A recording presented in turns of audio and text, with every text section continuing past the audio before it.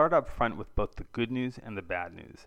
The good news is that you can positively impact your general level of economic success by planning for your future.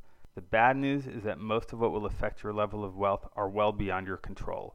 Among the things that have enhanced one's wealth in recent years is stock ownership. Being born in a wealthy country like the United States has also been a plus, though by no means a guarantee of wealth. A global economic system characterized by peaceful cooperation and international trade among democratic nations has been an enormous boon to the personal prosperity of the masses. Yet none of these things, not even stock ownership, can be thought of as an advantage under your control. I know it's become a cliche to say that there is a market return that accrues to the advantage of those willing to take the risk of stocks. If you don't believe the experts, you can look at the data over the past 2 centuries of U.S. stock returns and see for yourself. But even that is not written in stone. Certainly ancient Incan prosperity was not based on stock ownership.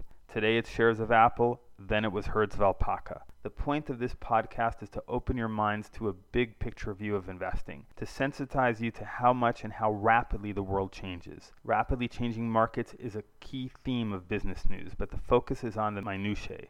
We rarely consider the broader sweep of historic change. Let's say that Rip Van Winkle started investing at the beginning of the 20th century and woke up at the start of the 21st century. Based on market statistics, you'd think he would have done very well. Maybe he did, but that's not a foregone conclusion. There was no S&P 500 index fund available at that time. Instead, he might have thought, I'm going to put my money down on the world's greatest superpower. That way I surely couldn't go wrong. How confused he'd be had he awoken in the year 2000 to find out that the upstart United States of America had become the world's dominant power. He had put all his money on Britain, which in the year 1900 governed nearly 1/3 of the human population of the earth and controlled 1/4 of its territory. How could British dominance recede to the extent that it had? Rip Van Winkle learned about the 2 most destructive wars in human history, in which even the winners, in quotes, lost through depletion of territorial, military, and financial resources. So what happened to Rip Van Winkle's investments?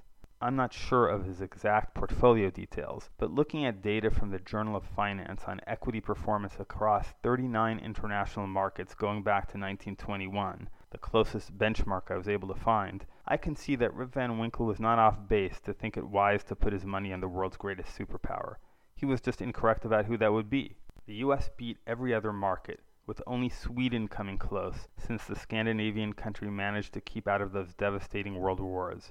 U.S. stocks' nominal return was about 7%, but their real after-inflation return was 4.32%, a whopping 200 basis points over that of British stocks' real return of 2.35%. So Rip Van Winkle's Buy Britain strategy didn't do all that well. What's the takeaway here? It's not to avoid U.S. stocks and invest in Chinese or Indian ones, nor is it to buy a herd of alpacas. Rather, it is to understand and internalize the reality that we are hard-pressed to understand the emerging pattern surrounding us, and that our efforts to do so tend to lead us through the weeds of the day's news, with its focus on matters that prove inconsequential from a historical point of view.